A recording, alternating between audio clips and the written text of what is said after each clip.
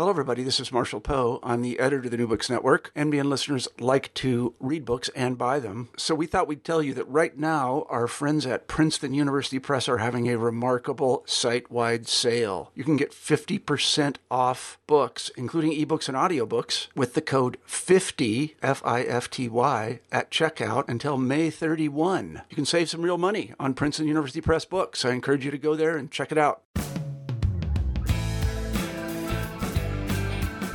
Hello, this is Ian Drake with the New Books Network. I'm a professor of political science and jurisprudence at Montclair State University in New Jersey, and I'm joined today by Michael J. Mazar.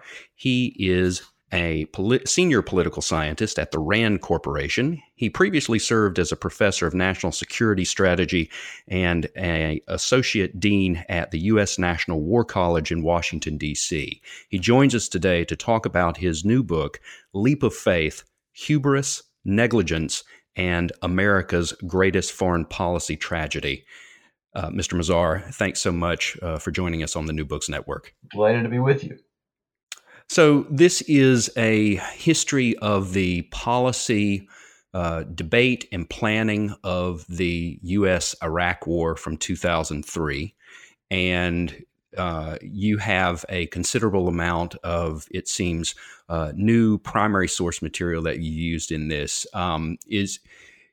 What is it that makes you want to publish this history at this point in time?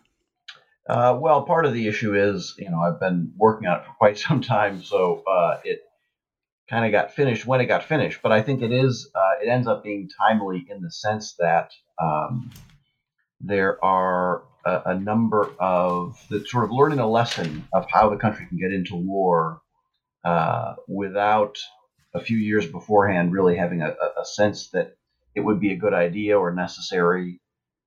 Is an important lesson to learn given a number of the crises and foreign policy challenges that we're facing today and the nature of U.S. foreign policy today. So I think that the lessons ended up being even more timely today than they would have been, say, I think in the middle of the Obama administration or something, where the lessons of Iraq were pretty seriously discussed and definitely influenced policy. You begin with a reference to your sources, and this is, in terms of text, it's a little over 400 pages, and copious footnoting.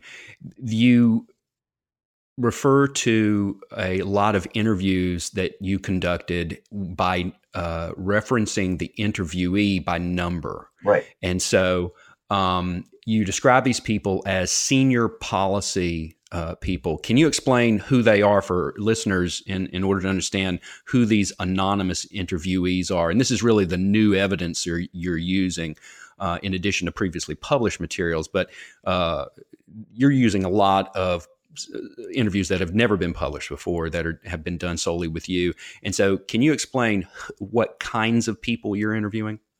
So, yeah, I mean, the anonymity came partly from although I did most of the research on my own time, I was working at the National Defense University at the time. And as you know, in a university setting, if you're going to do interviews with people, you have to go through what's called an institutional review board that is designed to make sure that the human subjects that are involved in research are protected.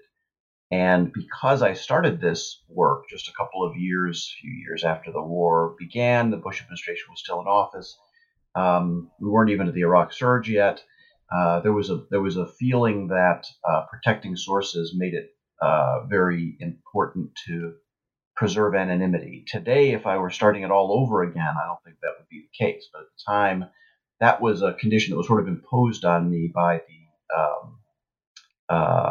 the human subjects protection considerations. So the research I did, just about sort of 100 formal interviews. The way I sort of describe it is I did not interview any of the big five, so Bush, Cheney, Rumsfeld, Powell, or Rice.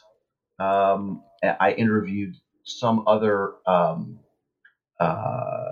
cabinet level officials, and from the next level down, from sort of deputy secretary on down, interviewed I'd say a reasonable sampling of people at all levels, down to kind of at the lower end, colonels that were working in the field or in planning shops, USAID officials who were working in Iraq. So basically, apart from the most senior five of the war cabinet, down to folks in the field, there's kind of a sampling of people all along that. And as I say, when in the book I use the term former senior official or senior official at the time, I'm really referring to that designation refers to people who were at least a deputy assistant secretary or above. And so you name a lot of people, of course, in your narrative. And this is a narrative history. It starts in the 1990s and it goes through the early months of the war. Just for clarification, are some of the people that you're referring to by name also people that you interviewed? Well, inevitably that's going to be the case. But, as I say, in order to remain faithful to the anonymous interviewee approach, basically I can't, I don't want to say more than that, but given the number of people involved, clearly since the book basically describes every senior official or names almost every senior official in some way from secondary sources, inevitably there's going to be some overlap. Yeah. Sure. Do you think, and just another process question here before we start talking about the substance, do you think that there's always a problem with oral histories? Sometimes memories are bad. Sometimes memories are selective. So in regard to a particular event like this, which was obviously, I assume at least some of the points at which you were interviewing these people, it was a obviously controversial decision, even at the time you were discussing it with them. So how were you able to balance what you thought might be manipulative or selective memory or even false memory with the stuff that you thought was insightful and informative? Yeah, so a few ways.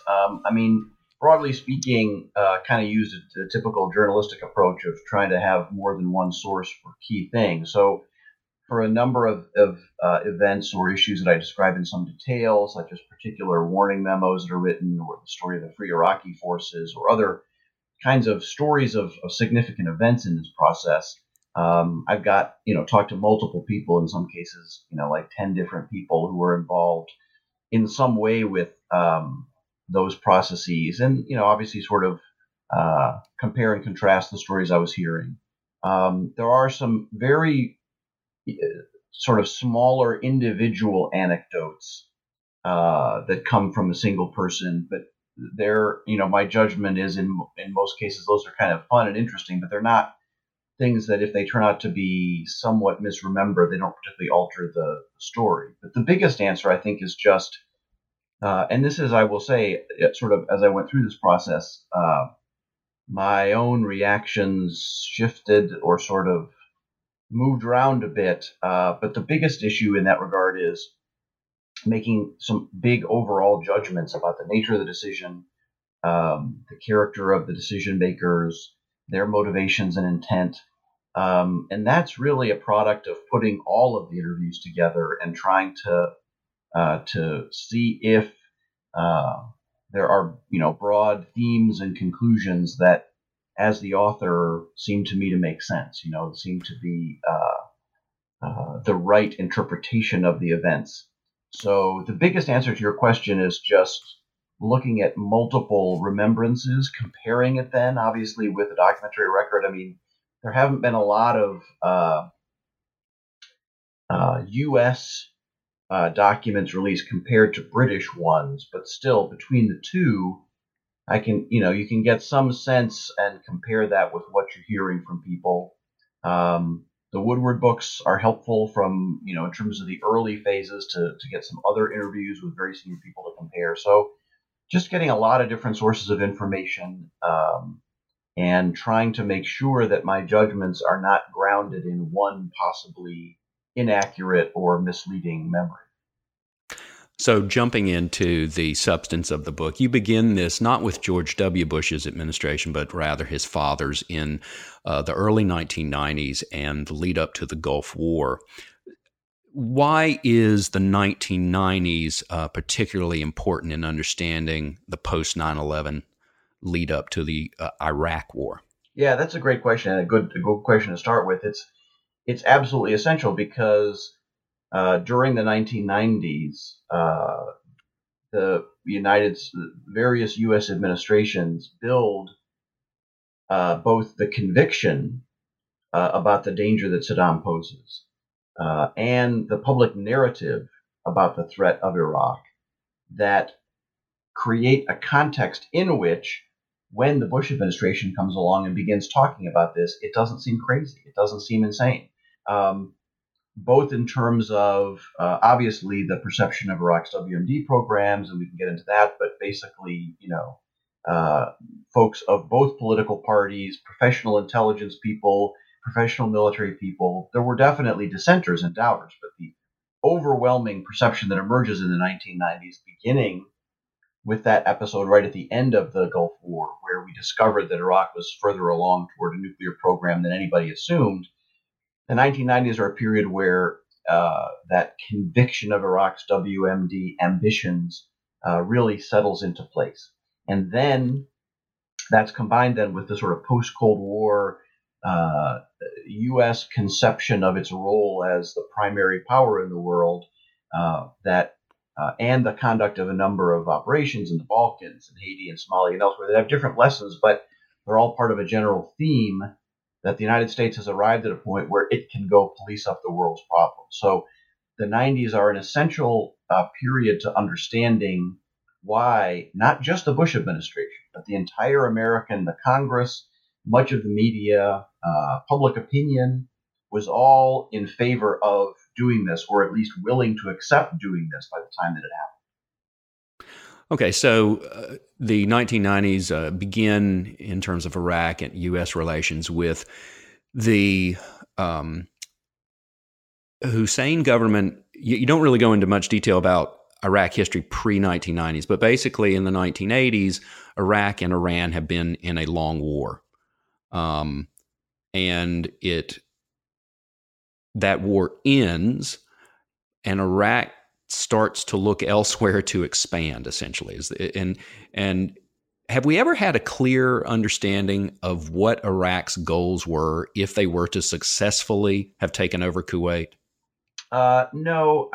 And this gets to your point about bad memories or misleading memories. Of course, we end up having Saddam Hussein in custody for several months after he's captured in late 2003. And there's a lot of great material from both an FBI and a CIA interviewer who worked with him, and multiple published sources of the perspectives that he gave, a number of declassified documents that are transcripts of those interviews. So, I think his story is that the United States at the time obviously was concerned that he was going to continue going. He was going to try to take over Saudi Arabia. The Saudis were very concerned about that. His story, I believe, is that that's an exaggeration, that his resentment was particularly against Kuwait because of its role in depressing oil prices and arguably stealing some of his oil through slant drilling and things like that.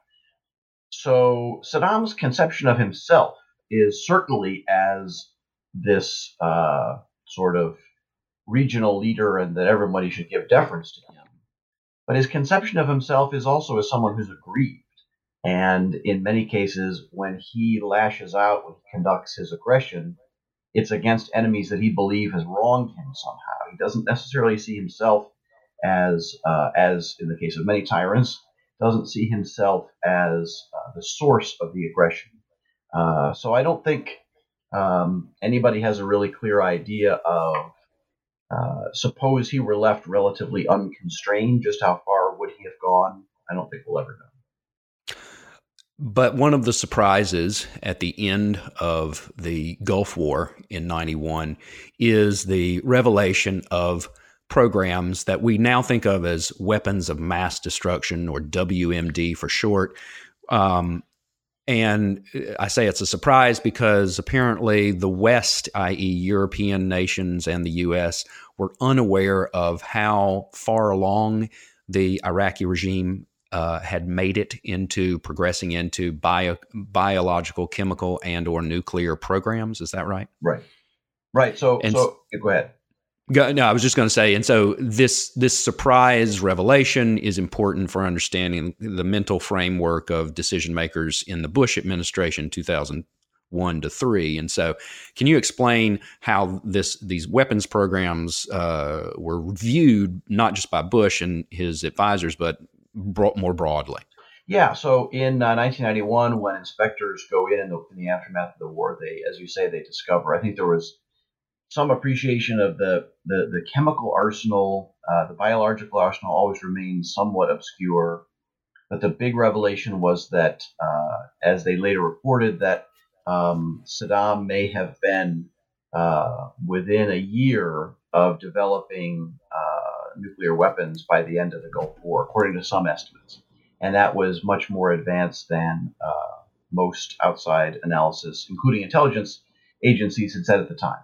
So that creates a sense among the eventually growing group of anti-Saddam activists that he is capable of making advances well beyond what anybody can detect from the outside, and that although the two are not, because he was not under, the kind of extensive IAEA, International Atomic Energy Agency, inspections that he would be later for the war, but still there's this conviction that inspections don't work, that there's no way to get sufficiently robust verification of any kind of arms reduction process, given the nature of Saddam's regime. So both it creates in the intelligence community, the U.S. intelligence community in particular, this desire not to be made a fool of again. So many intelligence professionals say, that's creates a kind of bias in the other direction of not wanting to miss stuff and not taking seriously some of the indications that maybe he had actually paused work on these programs, as he later did in the 90s. And then among policy folks, as you say, it creates a sense of, this is a threat that as long as this regime is in place, you'll never be able to trust that he won't secretly get to a nuclear weapon. However, of course, it turns out that as far as we know, he, meaning Hussein, did in fact actually at least halt the programs. Did he abandon them altogether in the 90s? So he, essentially the best way to think of it is that he hit a pause button. He said the instructions he gave were to kind of mothball some of the materials, the equipment, and keep the scientists handy, keep the knowledge in their minds, and be ready to start up again. But it was not an order to hide the stuff better. It was clearly a decision, as he later relayed, as documents and other officials in the Iraqi regime made clear. It was a decision to end active work on these programs. So, he had essentially hit the pause button. The advocates of war will say that he didn't entirely surrender his ambitions. This was not a decision like Gaddafi later made, which was actually a choice to just surrender everything, give it all up in the hope of getting out from under inspections. It was something short of that, but the active work was brought to an end. And when U.S. officials were later in 2001, 2002, 2003 talking about Iraq is making, active moves in this direction, that simply was not true by that time. But of course, the great irony is that because Saddam was still afraid of Iran in particular, he refused to broadcast publicly his decision to pause these programs, and therefore allowed the misunderstanding to continue to exist in the United States and elsewhere. And I think that's a really important point that you make, which is this is not just a history of how the U.S. viewed everything or how the West viewed it, but you're trying to also interpret Saddam's actions and his his own viewpoint, and so he's scared essentially, like all dictators. He's fearful of looking weak in his neighborhood. Absolutely yes, absolutely yes. And as I say, particularly in regard to Iran, I don't think he considered the Gulf states, or at that time wasn't imminently thinking of, certainly in the mid '90s, of U.S. action. Although the United States was in the mid and late '90s attempted at least two major coup efforts against him. Was running the Northern and Southern Watch, no-fly zones, had sanctions in place, and by the late '90s was very explicitly calling for regime change.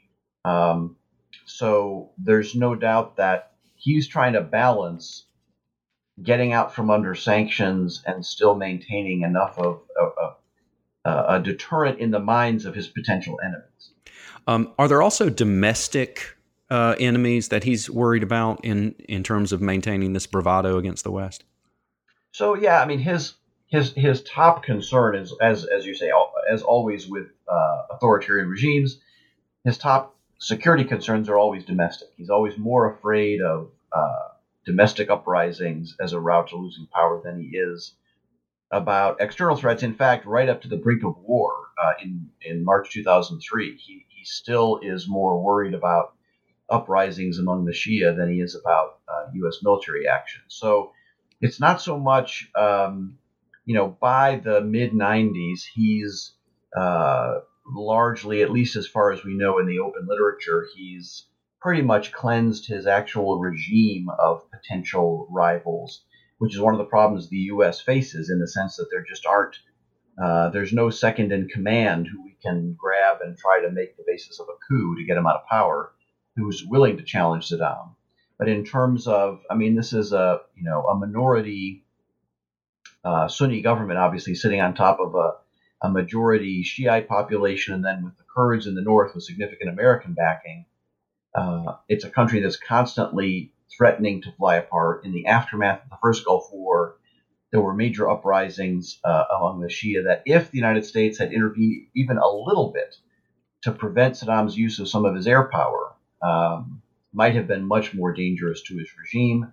When the United States conducts the Desert Fox strikes in 1998, there are different reports. Saddam later boasted that it wasn't a big deal, but there was some evidence at the time that it was shaking his regime to the core. So yeah, he's always obsessed with domestic security. So before we get to the Bush administration, at this early stage, what we've discussed and what you've written about in the first chapter here is essentially the 1990s pre-Bush. One of the key criticisms of the Iraq War in 2003 was that there was no post-war planning for security or what's going to happen and afterwards and replace the existing regime.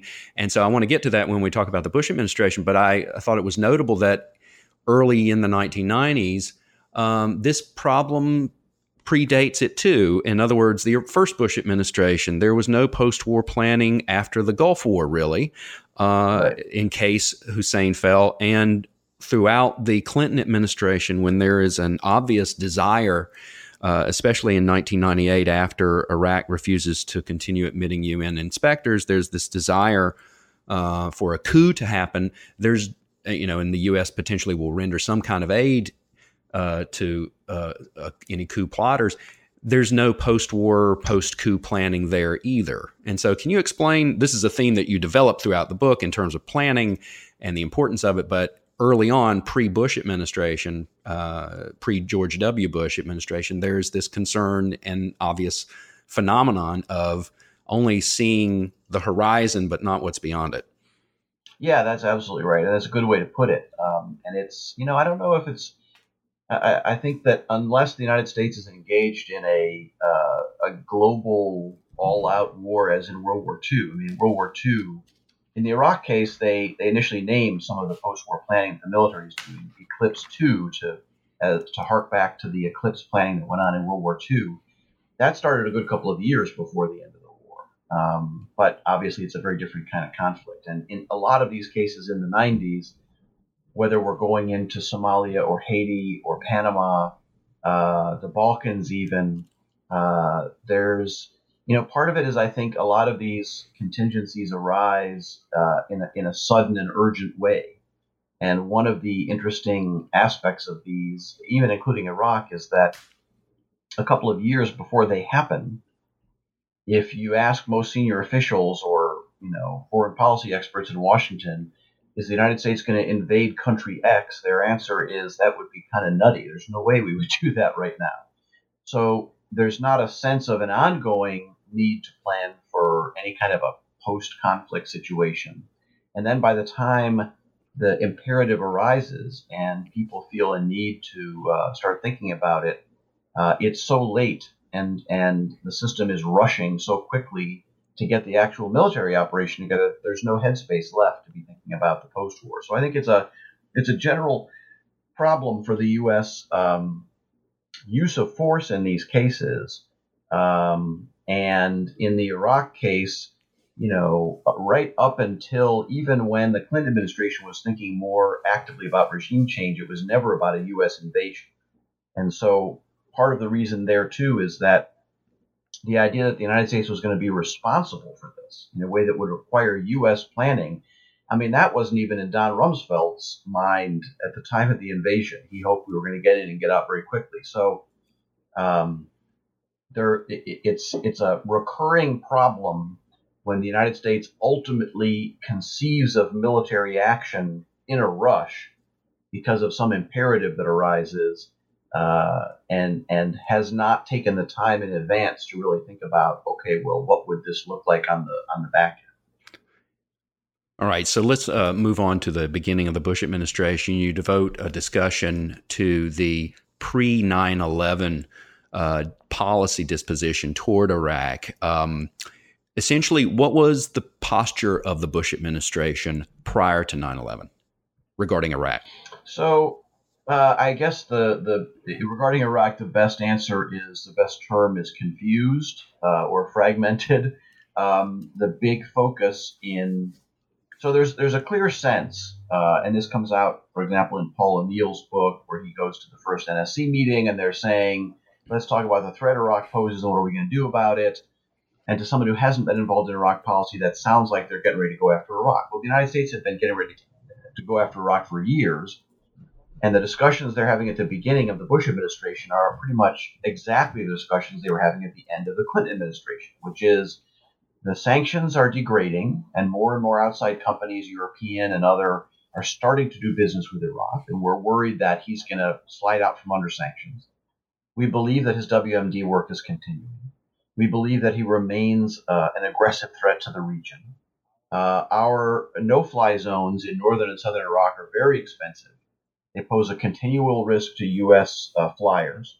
And all of this means that the U.S. policy toward Iraq was not necessarily sustainable. And that was agreed upon across the political spectrum by almost everybody who studied Iraq. The question then was, what are you going to do about it? And there was also a relative bipartisan consensus by that time that the only thing to really ultimately solve this problem is a change of the regime. As the book argues, at the end of the Clinton administration, they had already gotten to that place as well. But without the catalyst of 9/11, there simply isn't a sense that using U.S. military force to make this happen in the form of a big invasion is something that's reasonable to contemplate. So the first 9 months of the Bush administration is sort of two big processes on Iraq. One is discussing this idea of smart sanctions, trying to make the sanctions regime more permanent by narrowing it to militarily relevant capabilities and making sure that you can keep an international agreement to that.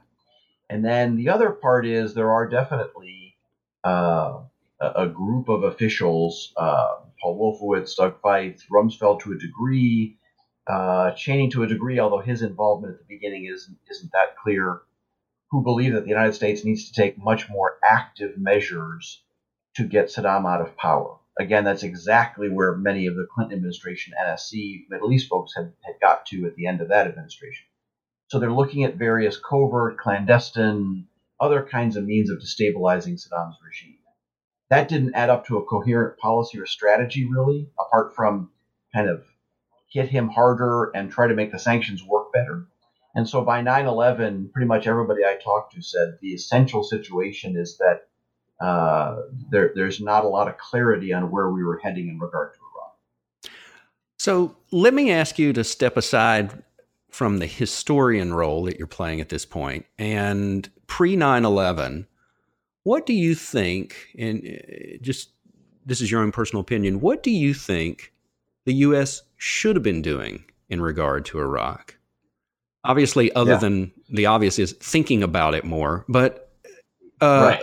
in terms of, you think back to the idea of post change. What do you want to replace the bad regime? As you mentioned, these are experienced people in both the Clinton administration and the George W. Bush administration. They're not fools. They've been around Washington for a long time. They've been around foreign policy issues for a long time.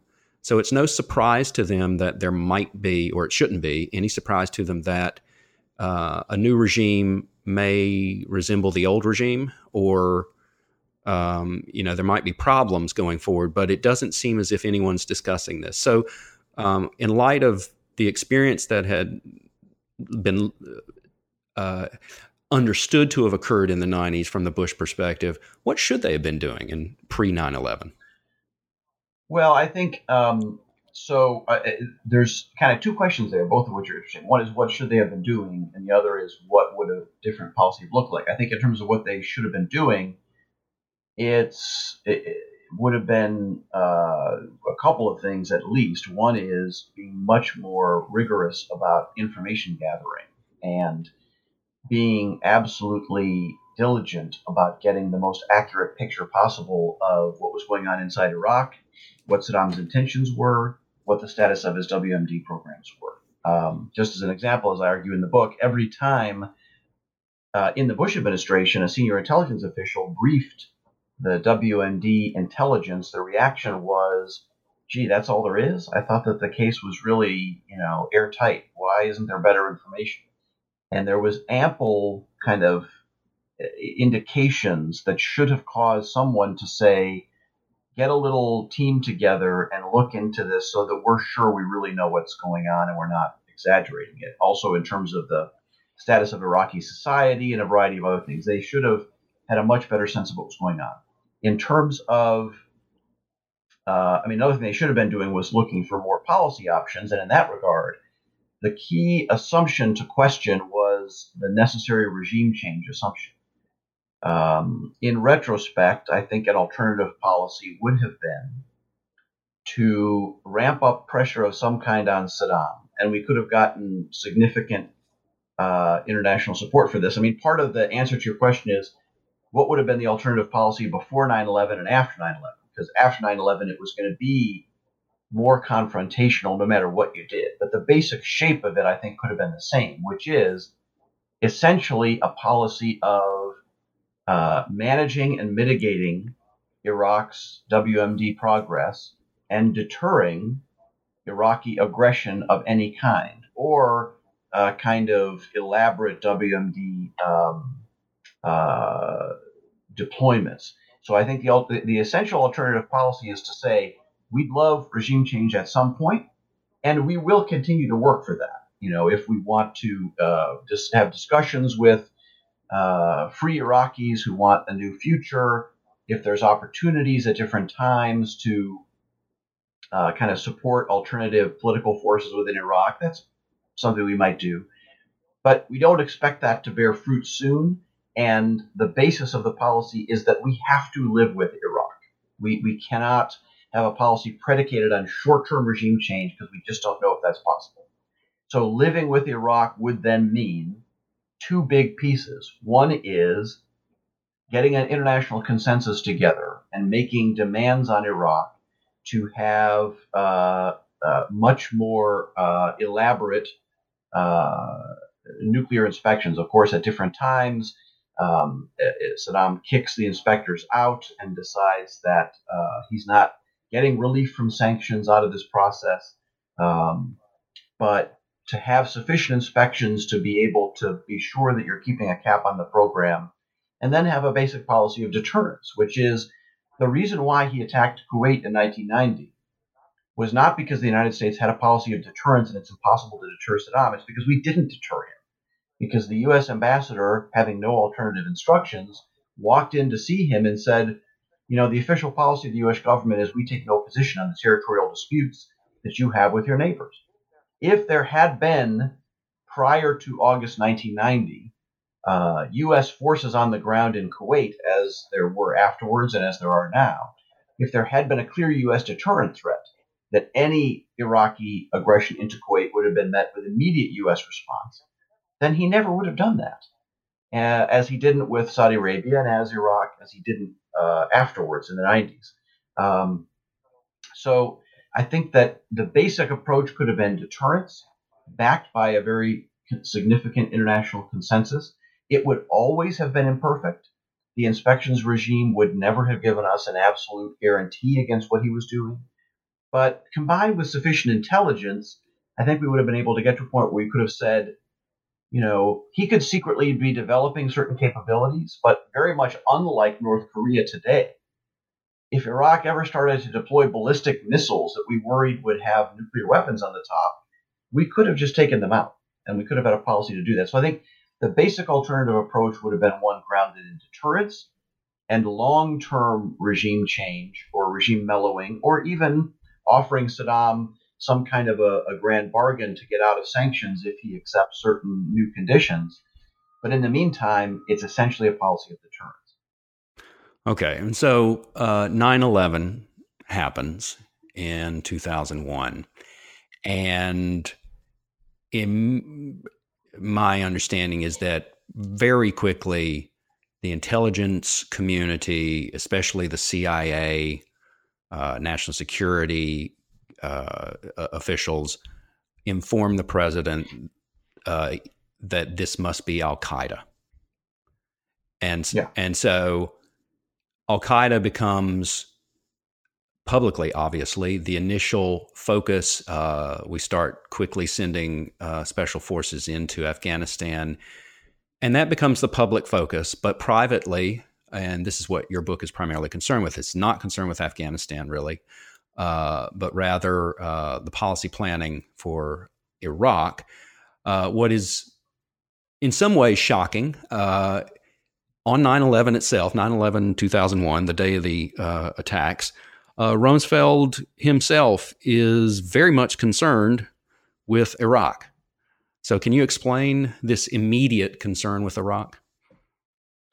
Yeah, so it primarily stems, I think, from a conception that had arisen among certain, not just Republican or conservative former officials, then current officials, foreign policy analysts, but primarily there, that the United States confronted a kind of international network of evildoers who were conspiring against America.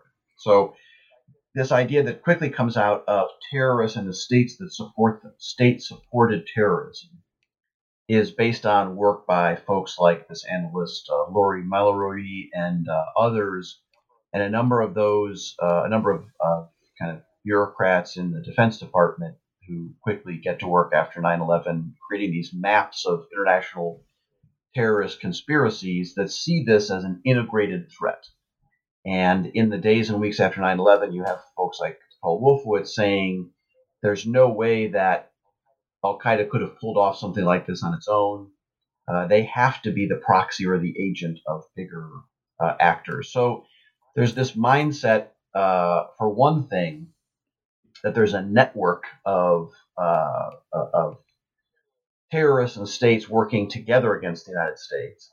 And then that's combined with a sense that after 8 years of the Clinton administration, which a lot of these conservatives saw as weak, as not demonstrating American credibility adequately, it was time to re-educate the world about the credibility of American power. Rumsfeld actually writes Bush a note before, I think, the inauguration, where he says, or maybe immediately after, where he says, when we get into power, I can tell you that a crisis of some sort will come. And when it does, just know that I am going to be advocating a very strong response. He's implying almost a response that goes too far in order to convey messages about American power and American credibility. So it's a combination of a belief about a global network of evildoers and the need to potentially strike back not only at those who actually conduct the attack, but at other targets to convince the world of American power that I think essentially immediately implants Iraq in the minds of many senior officials after those attacks. So this is not really an irrational reaction, it seems. In other words, state sponsorship, certainly that's what Afghanistan is. It's a failed state that became this new messianic state under the Taliban, and they are a state sponsor in terms of providing safe haven. So was before that Sudan, right, for Al-Qaeda. So I guess it depends on how you define irrational. I mean, I think. Well, what I meant was, I just meant irrational in the sense that there's this immediate concern with, based on what they knew at the time. Yes, there are these terrorist groups like Al-Qaeda, but at the same time, they don't know the extent to which they might be beneficiaries of some type of funding or organizational infrastructure that a state could provide. Well, they had sources of information on that. I mean, Afghanistan, the Taliban regime is a state sponsor of a sort, but as you imply, more passive support than active support, really. And quite frankly, I mean, there are Taliban leaders today who say one of their biggest mistakes was not turning over Al Qaeda on 9/12. It'd be a fascinating counterfactual to go back and imagine if their answer was actually, our vision of Islam does not imply this sort of attacks on innocence, and we're gonna round these guys up and turn them over to immediately. That would have presented the Bush administration with an interesting challenge. But the intelligence community very quickly comes back and to the United States and the UK government and other governments.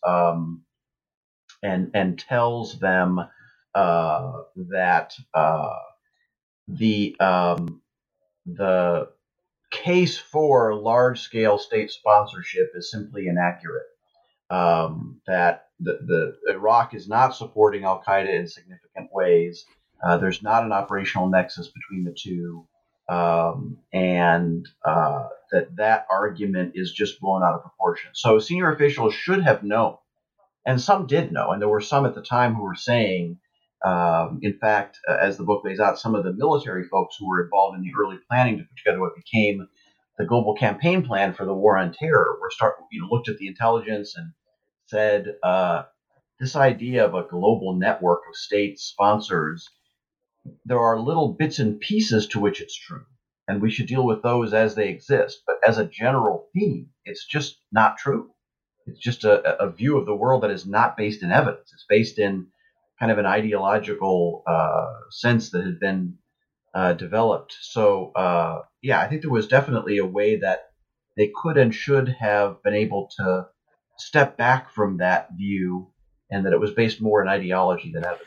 So also, you note the Defense Policy Board, only a few days after 9/11, around the 18th of September of 2001, they talk about themselves, Iraq. And so do you see and this is supposed to be an independent group of advisors to the government, are they ideologically oriented themselves, or is this a sufficiently diverse, intellectually and viewpoint diverse group of people that it's, there's some credence here to this concern about Iraq, not necessarily the express connection, which you've already noted the intelligence community dismissed between Al-Qaeda and Iraq, but rather just the concern about Iraq as an aggressive potential state sponsor?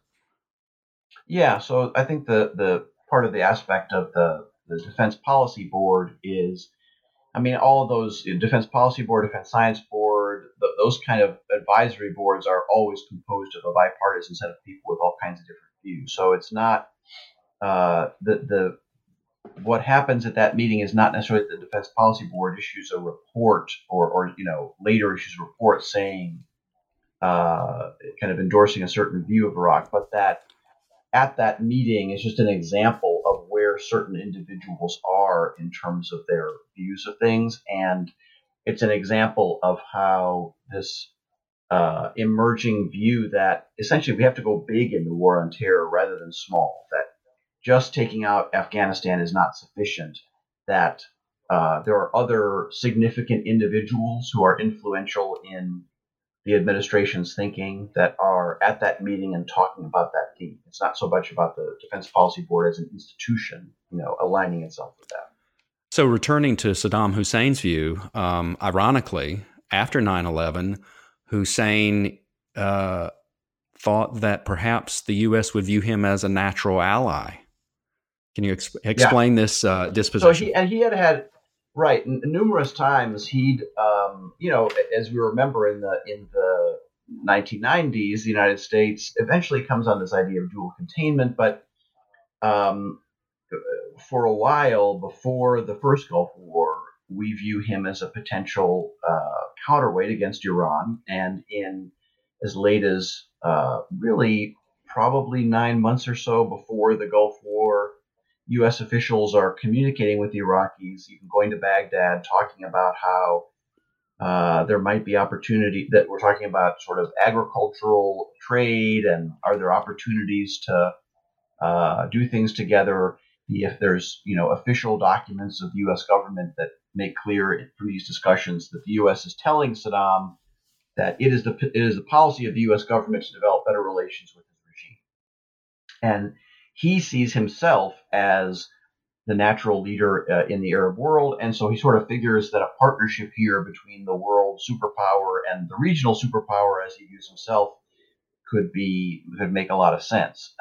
So he approaches the United States at various times to try to set up this kind of partnership. Once he invades Kuwait in 1990 in ways that he doesn't fully understand, he really ends the potential for that. And there's, as I quote in the book, there's this really almost poignant scene from one of the interviews with him where he kind of buries his head in his hands and says, "That just gives me a headache thinking about the Gulf War," and the implication, I think, is clear that he realizes that if he was ever going to have better relations with the United States and eventually avoid the end of his regime, that he ruined the chance with that action. But yeah, he's repeatedly tried to approach the United States. And so one of his reactions at 9/11 is, these Islamic extremists have been a threat to my regime as well. I always thought of them as a domestic threat. And so this is an opportunity for the United States and us to collaborate in their destruction. Now, one of the complications is that there is a story published in an Iraqi paper just after 9/11 essentially congratulating al-Qaeda on the attack against the United States. And Saddam, in captivity, insists that one of his sons placed that story, that he had no knowledge of it, and that he, in fact, separately indicated that he disapproved of the attack and offered his condolences or whatever. But it's the United States' view after 9/11 that Iraq is about the only country in the world that actually took the side of al-Qaeda, that almost everybody else, Russia, China, the whole world was telling the United States that they legitimately offered sincere condolences, and Iraq celebrated the attack. Saddam insists that he didn't do that, but that's another kind of nail in the coffin of any opportunity for Saddam to convince the United States that they could be partners of any kind. All right. So almost immediately after 9/11, you document how certain advisors, all the way from Rumsfeld down to others in the administration, were concerned with Iraq in addition to Afghanistan and al-Qaeda. And so there is this push among senior advisors to gain the president's attention and shift it to considering and promoting some type of more aggressive policy toward Iraq. I thought it was notable that Bush really, to his credit, suggests, listen, one problem at a time. That's essentially his literal response at different points. Right.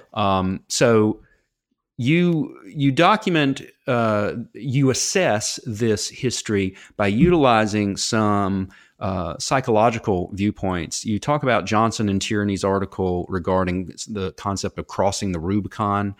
Can you explain that and how that's helpful in understanding what's going on? Yeah, so our article in the Journal of International Security makes the contention that on the road to war, there's a critical psychological threshold that senior leaders cross where they have decided that war is inevitable, whether because they have decided that they have to wage it, or the other side is going to wage it, or factors involved in the situation are making it inevitable. And their argument is that national policies shift significantly once leaders are across that threshold. Once you've decided that war is happening, then looking at warnings about the risks of war or taking actions to mitigate the risk or a lot of the kinds of things that make sense when you're still not sure kind of faded to the background. And a critical point they make that I found very much in evidence here, although in a lot of minds it's explicit, that transition can happen unconsciously, that even without a formal discussion of people sitting around a table and saying, okay, we've now decided that this war is going to happen, implicitly senior officials can be sort of in the mindset of thinking, okay, this is going to happen. And what I found interesting in this case was because within hours or days of 9/11 in the minds of so many senior officials, and I think even although Bush said one thing at a time a few days after 9/11, he also very much appears within those first couple of weeks to have decided that Saddam is going to have to be taken care of, however that happens. And I think in his own mind, he still hopes that it can happen without war, but he believes that in essence a confrontation is inevitable. That's true of Rumsfeld, Cheney, Wolfowitz, many other senior officials. So they've crossed this threshold, and what's fascinating and depressing from that point forward is that there's really, I mean, as is widely known, there's never actually a meeting where they sit down and say, the president says, okay, let's decide if going to war with Iraq makes sense. They never have a meeting where they sit down to discuss that. It becomes an implicit conviction. And also, there are discussions of kind of the mechanics of war, of how do we make this work or that work. But apart from a couple of really unimpressive laundry lists of what could go wrong, those who warn about risks from that point forward are largely ignored. And I think part of the reason is the leaders had gotten into this mental position of believing, well, we have to do this. We're going to do this. So, yeah, we want to mitigate risks on the margin, but people who say this is dangerous enough that we ought not to do it, that's overtaken by events. That's something we don't need to think about anymore. And so after these discussions begin and this Rubicon is crossed psychologically, it seems like there's a couple of, and this I guess may sound like pop psychology for me to say this, but it sounds like groupthink takes hold and also the problem of confirmation bias. Right. And we all suffer from this in our daily lives, right, not just in national security. We have certain ways we understand the world, lenses, so to speak, through which we interpret events. In one way, we can forgive anybody for doing this. But once you reach the stage of national security decision-making, perhaps we should be less forgiving, I suppose. And that's really part of what your book is about, is to what degree can we be forgiving for these human frailties versus asserting or accusing people of really failing to do something that they were tasked with doing. In other words, doing the job of a national security advisor. And so I want to talk about this distinction you make between the formal track for war, which is a necessity in any government, versus the informal track. And you talk about these are two tracks in some ways that are almost completely separate. So can you explain this concept that you're... implementing? Yeah, so by Iraq stays sort of in the background from September 2001 through more or less the end of the year, and kind of going into the beginning of the next year. There starts to be a very secretive principal level, so top level series of interagency meetings by the beginning of 2002. But it's not till that spring that a wider interagency process kicks off. But when it does, it becomes this formal track, which is to say, a series of meetings designed to discuss, well, if we were to go to war, how would we handle this? How would we get, Turkey on board? How would we plan for possible humanitarian disaster? How would we think about the diplomatic issues of allies and all that sort of stuff? And it's formal in the sense that it is a series of deputies committee meetings, of interagency policy meetings below the deputies level, some principal level meetings.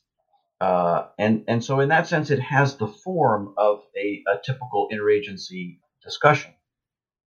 But a lot of the participants that I talked to talk about how odd it was in so many ways, because it was as if they were talking about something that was really being decided in another room. And then they would be asked, well, this is the direction we're going based on some other decision. So figure out this aspect of it. But there was never, it did not start with a discussion of, we need a strategy paper for how to handle Iraq post 9/11. It's got to be different. The threat is now obviously more serious. How do we handle it? There was never that initial discussion of having broad-based alternatives that were debated, and a debate about whether it made sense to go to war. So the informal policy track is really a series of very ad hoc discussions. And this is a challenge for doing kind of writing a history at this point, and probably at any point. We know that there are a bunch of discussions just between Cheney and President Bush during this period. And based on some reporting and some of what Bush has said and some of what Cheney said, and a few indications we have a sense of what's going on there. But there's a lot of discussions during this period among some of the most senior officials, between Cheney and Rumsfeld, between Cheney and Bush, that we'll never have a documentary record of. And none of them probably will ever talk about explicitly, but very clearly, based on the information we do have, such as both Bush and Rumsfeld have talked about, I think, a September 26, 2001 meeting between Bush and Rumsfeld, where Bush says, start planning on Iraq, do it quietly, and kind of keep it secretive, but we're going to have to do something about this. So there's that informal series of discussions based on the emerging assumption that we're going to do something decisive about Iraq that is producing this kind of implicit decision. There's the formal track of interagency meetings that never has real access to those and is being asked to discuss secondary issues. And they eventually sort of merge when it becomes more clear to more people that a decision has been made. But as I talk about in the book, in a lot of cases, particularly for folks at state, but even for some people at the NSC, that comes as somewhat of a surprise that the informal track is much further along in making a concrete decision than they would have assumed. So I think this concept, as you explain it, is quote unquote easy enough to understand, formal, informal. My interpretation as a reader was, before I got to the end of the book, so allow me to explain my framework of understanding this. As I read along, I thought, okay, this informal track sounds like it's really the policy making. This is where the real decisions are being made, quote unquote, the ones that will really carry the day and give the marching orders to people. And the career professionals are the ones that are in the formal track. And so they're the ones that are responsible for what may seem like minutiae, but are ultimately very important things about conducting the war or planning for it. But that puts a lot of responsibility on this smaller set of policy people in the Defense Department and national security at cabinet level as well. But then as we get into the lead up to the war, even though there's no clear point where everybody understands Bush has decided we are going to war, there's still these very public proclamations. State of the Union address, even in 2002, the State of the Union address. Now, by 2003, with the State of the Union address, it's very clear that we're going to war. But even with all these public pronouncements, which could clue in anybody who's just paying attention to the news, oddly enough, and I'm jumping way ahead here in the interest of time, this formal track seems horrifically ill-prepared for how they're going to manage the immediate post-war security environment, and also who's going to run the country, et cetera. And I realize ultimately the responsibility lies with these people at the top, but it seems like even lower down the pyramid, there is some inattentiveness. Is that an accurate interpretation? Yeah, that's a great point. I mean, I would say you're kind of making 2 points that are both very interesting. One is during that whole period, I mean, to those who say the American public was hoodwinked and so on, just as you are saying, I mean, I point to starting in January 2002 with that State of the Union address and all throughout, it should have been no surprise to anybody that the administration was moving in this direction. They broadcast it very clearly. They have a very public discussion. There's hundreds of articles in the press saying the United States is getting ready to go to war with Iraq. We eventually have a congressional vote. So this was not sort of hidden. However, the sort of, and the second point you make is about the inattentiveness of the policy process. And I'll say one thing about that. What joins the two, and the kind of excuse, I think, or the reason why people could try to look at what was happening and still not conclude that this was inevitable, was the idea that what was going on was coercive diplomacy. And I've even, up till recently, I've heard this from folks who were involved who were in the administration at the time, that folks at the State Department, even some folks in the NSC and elsewhere, were imagining to themselves, okay, what's going on is the president is broadcasting that the United States is getting ready to go to war to create coercive leverage with Saddam. So he's going to get better inspections. He's going to make the world really afraid the United States can do something crazy, and therefore all these folks will be much more supportive of tough enforcement of sanctions, but also of new inspections than they would be otherwise. And then we eventually won't go to war, but we will have achieved this clever. And even in Condoleezza Rice's memoir, she discusses how she has this conversation with President Bush where they talk about the concept of coercive diplomacy, and Bush says, that she kind of explains the IR theory, the international relations theory of it, and he says, that's what I have in mind. So there was a way to believe that what was going on was posturing and that war was not yet inevitable. Having said that, part of the problem for the professionals that were working the preparations was that a lot of this was simply not directed by anybody. And here I really lay fault at Rice, at Rumsfeld, to an extent at Powell, who was more hands-off on this than he could have been. They took the attitude till very late, either that they didn't have to start this stuff because it was coercive diplomacy, or, in the case of Rumsfeld, making a public argument that to start post-war planning would signal that the United States was really intent on war, which, of course, it was. And so they didn't give orders. So as you see in the book, there's a lot of cases where folks at USAID, folks at the State Department, folks in the interagency, even when Rice creates kind of a second NSC-based planning group, they're doing this on their own initiative. The president has not said, okay, we might go to war, so let's prepare for the aftermath. People who have experience with this are saying, if we go to war, the aftermath is going to be a disaster, so we need to figure this out. And that's a very different thing, and it partly accounts for why the process is so fragmented and haphazard, because there's no central organizing direction that says we need to be prepared for this. So, in the interest of time, I want to move on to some interpretive questions where you talk about lessons. Okay.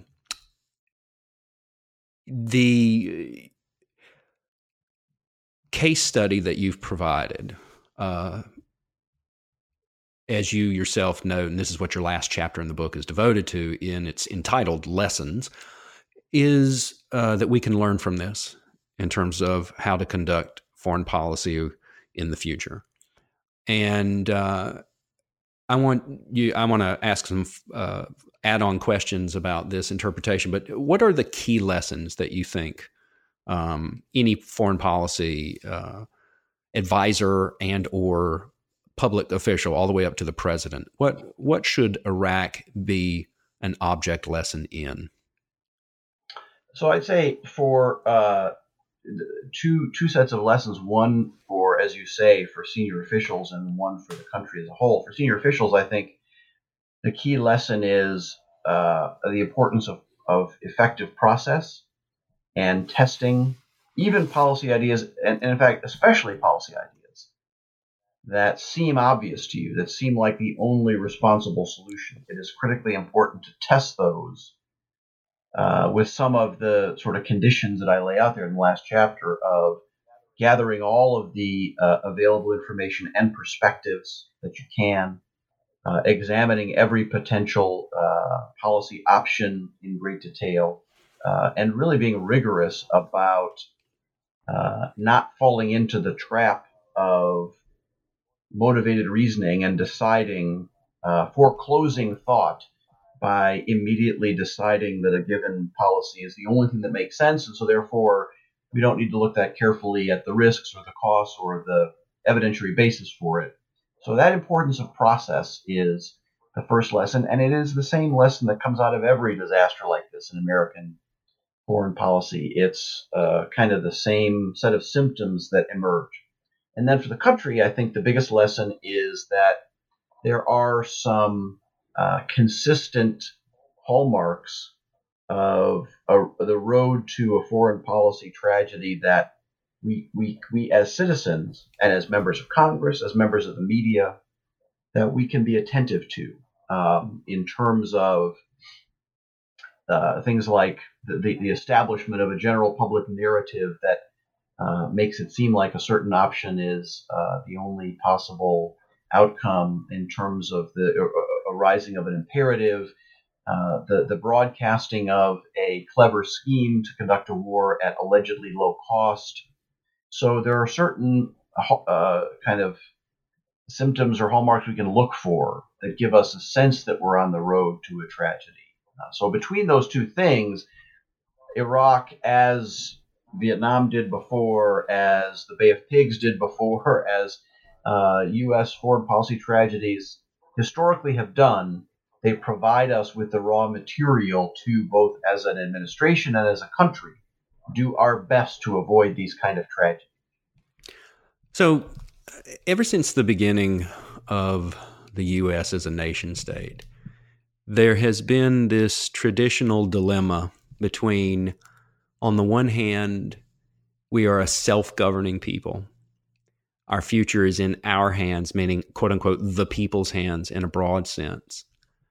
The people and who were the decision makers has broadened over time in terms of the franchise. But there's been this countervailing fear that even the founders had about what they termed in their parlance mobocracy, right?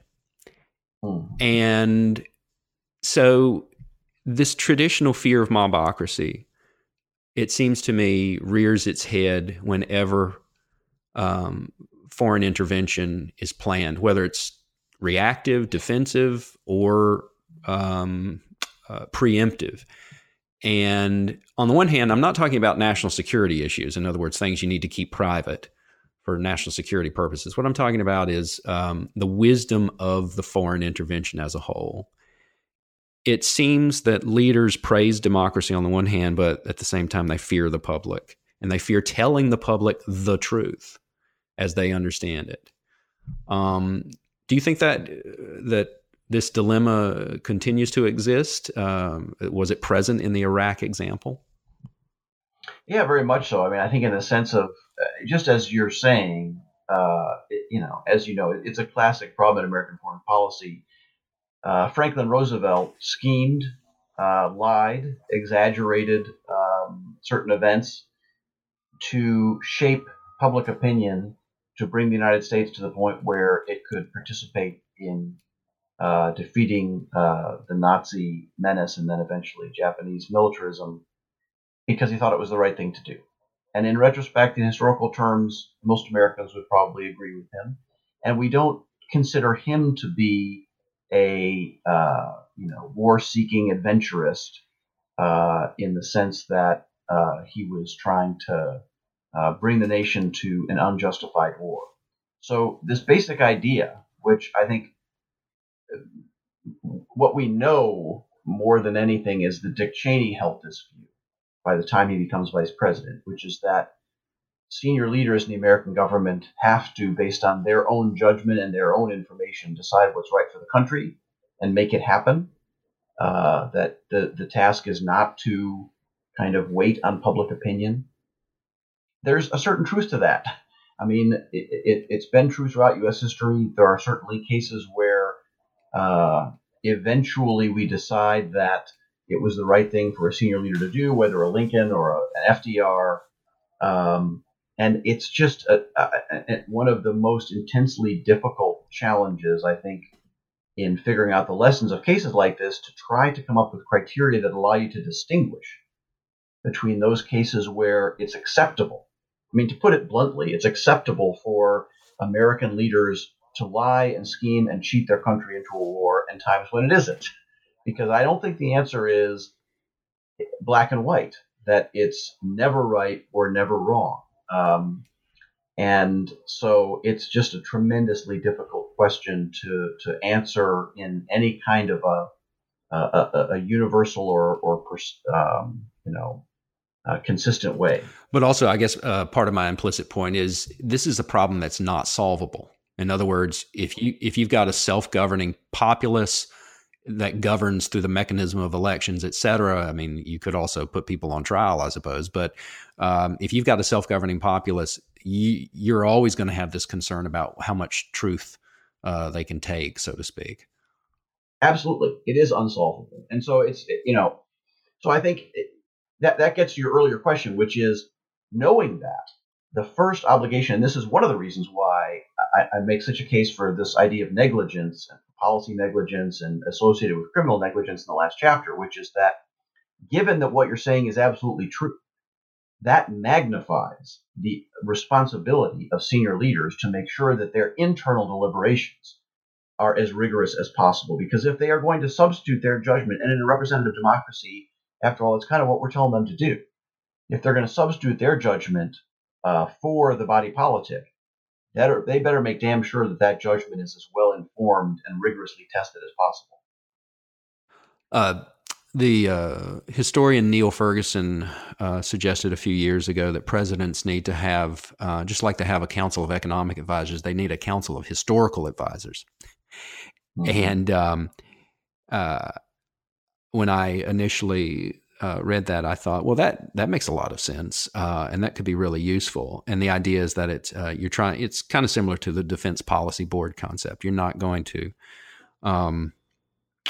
just have groupthink, that hopefully you'll have differing perspectives on all kinds of issues. But it seems to me that another endemic, perhaps unsolvable problem that relates both to infrastructure within the U.S. decision-making apparatus of national security, but also to psychology is, it reminds me of the title of this book on financial crises that Ken Rogoff and Carmen Reinhart wrote a few years ago in their title, This Time is Different. And so you could have a council of historical advisors that remind you of Panama and the first Gulf War, et cetera. But invariably, there's always this time is different. And so it seems to me that this may be another perhaps, unsolvable problem. I don't know how you address, the idea that, the history is instructive. And so it seems to me there's a dilemma with trying to draw lessons, because you're always going to have the fact that there are differences this time.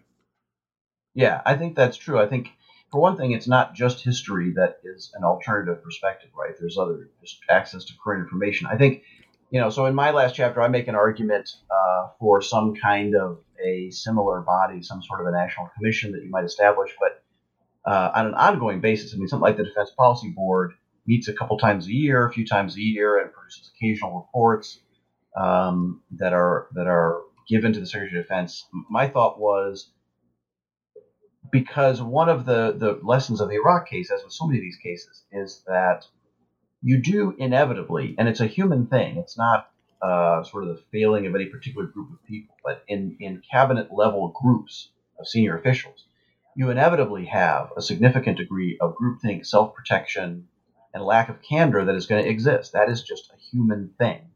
And for a president to be able to get, I mean, as you were sort of suggesting earlier in terms of the post-war planning, there was ample evidence for people to be able to walk into the president and say, look, even if you think this is a great idea, you have to know that we are not ready to do this, and the reassurances you are getting from people are wrong.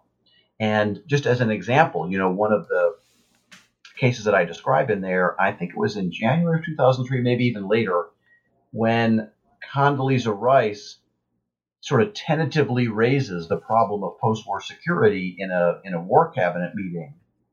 General Tommy Franks, the Central Command commander, immediately says, "Oh, I've got these Lord Mayors set up for all the towns and cities, and we got it handled, Mr. President."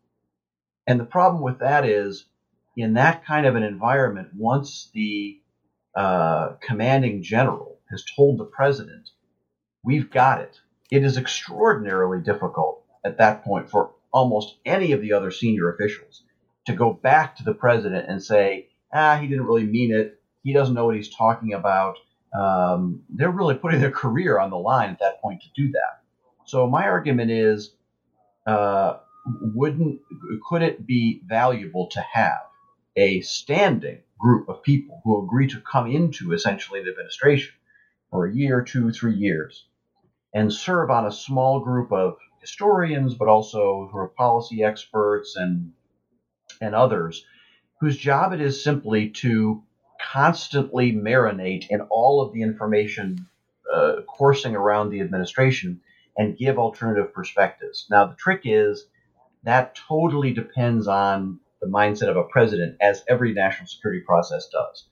So if you have a president who is really interested and not so concerned about harming the sensitivities of cabinet members who would oppose this thing to their dying breath, and is determined to get the best perspectives possible and use that group for what it's intended, it could potentially work and contribute something along the lines of Neil Ferguson's Council of Historians. But it's not every president that would be interested in that kind of a mechanism. There have been examples in the past of so-called red team, blue team exercises, right? Sure, but not sort of at this level, I think, and not, red teaming. There's a whole literature on red teaming, and having participated in some that examined certain ongoing wars at high levels, it's very, very, again, it comes back to the appetite. Like if there's, if they are a routine kind of bureaucratic activity, we ought to have a red team on this, that might produce a couple of interesting insights. Okay, but one of the few recent examples I think that shows how in depth it can go is described in Bob Woodward's book Obama's Wars, which having been working in the Joint Staff at the time, I think there's some real problems with the objectivity of the sources in that book. But broadly speaking, it lays out a process that President Obama used, which was criticized at the time for going on too long and being too in-depth, but where he demanded that they interrogate every assumption about the ongoing Afghan war, whether a surge would work or not, look deeply into different policy options. That's an example of a president who has an appetite. Now, part of the problem with that is what it illustrates also is that in some cases there's no good answer. And so the policy he comes up with out of that is this very, very unpopular hybrid of escalating to get more leverage and at the same time setting a deadline for getting out, because I think at some level Obama knew that the war couldn't be won in traditional terms. But at least in terms of process, it's an interesting case of a president using the equivalent of a giant red team to inform his decision in the best way possible. But if you don't have that appetite, red teams often just don't achieve a lot. Do you think that process worked in the Afghan instance with Obama? Was it helpful? I think it worked. I think it was definitely helpful in the sense of, reading the book, I read between the lines and think that fairly quickly, he, being as smart as he is, he settled on a few big insights that guided his decision making after that, in terms of the limits of what force could accomplish.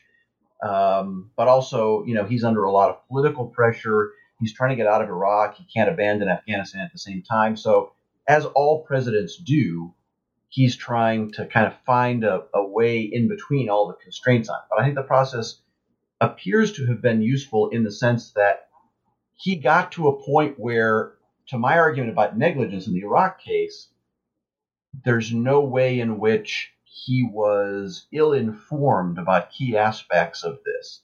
He made the best compromise policy he thought he could, but he absolutely had his administration run to ground all of the different options and the different claims and assumptions that were going on. So in that sense, I think it was very, very useful. And a similar process with Iraq could have produced a very. Was that process used before Libya? That's a good question. I do not believe so. I am not I don't know as much about that. Everything I know about the Libya case suggests that it's a lot closer to the Iraq case than it is. Yeah, that was that was a thought lingering in my head. Were there any lessons that the Obama administration drew from Bush, in terms of how they conducted their national security reviews, which I know is well beyond the scope of your book. It wasn't what you were concerned with.